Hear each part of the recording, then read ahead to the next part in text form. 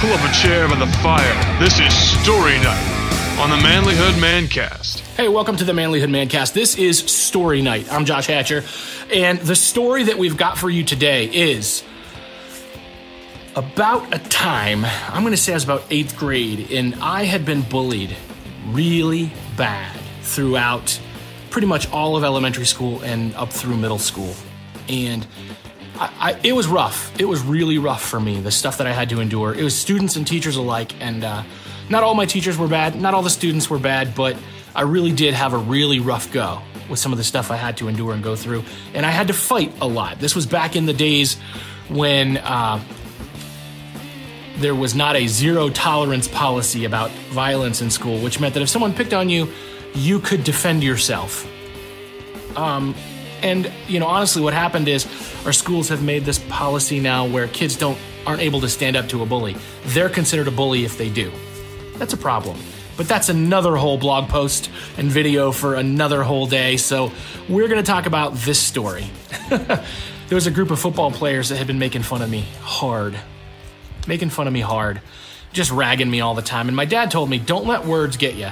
They're going to call you names. They're going to say stuff about you. Don't let that get you. There's certain things you can't tolerate, and one of them should be don't let them say anything about your mama. So these boys were calling me a band fag over and over and over again because I was in the marching band and not on the football team. And it just was so old. I had had enough of it, and I wanted to fight. I was ready. And then one of them, I don't even remember his name, but he mouthed off and said something about mom because he knew. They all knew what buttons to push to get me mad enough to fight because they all wanted to see it. They wanted to see me mad because my face would get red and I would come at him and they would all laugh. And I think he thought that if I came at him, the whole group of football players would have his back. So I was on the stairs at the school. I was on an upper level of stairs. There's maybe 6 or 7 stairs, then another landing, and then another 6 or 7 stairs. Here's this group of 8 or 9 football players on the landing, and I'm up here. And he says it about my mom, and I go running. And I jumped off that top step with my fist in the air. And I came down hard. My feet hadn't hit the ground yet, and all of my weight on my fist hit him in the jaw. And I saw his eyes roll back, and he was going down. And as he was going down, the other players caught him, and he kind of came to before he hit the ground. So he definitely knocked out. But before he hit the ground, he woke up. And, he got back on his feet. And I went into fighting stance. And I was prepared to take on every last one of them. I was so mad.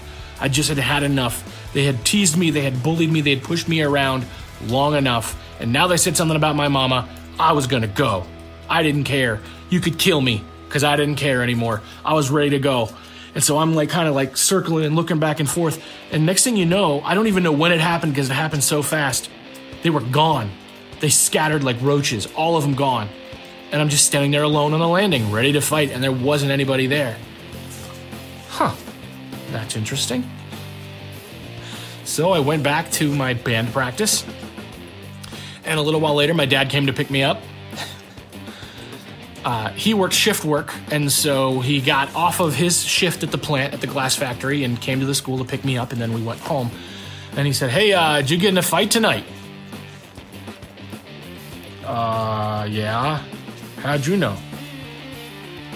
Who'd you get in a fight with? And I told him the kid's name. He goes, that's my boss's kid, right?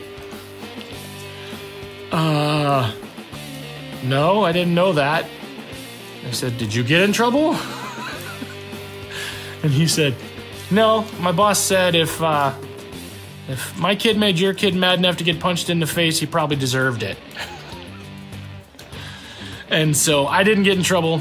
I don't think that kid ever messed with me again, and honestly, a lot of those football players never messed with me again after that, to be completely honest with you, which is awesome.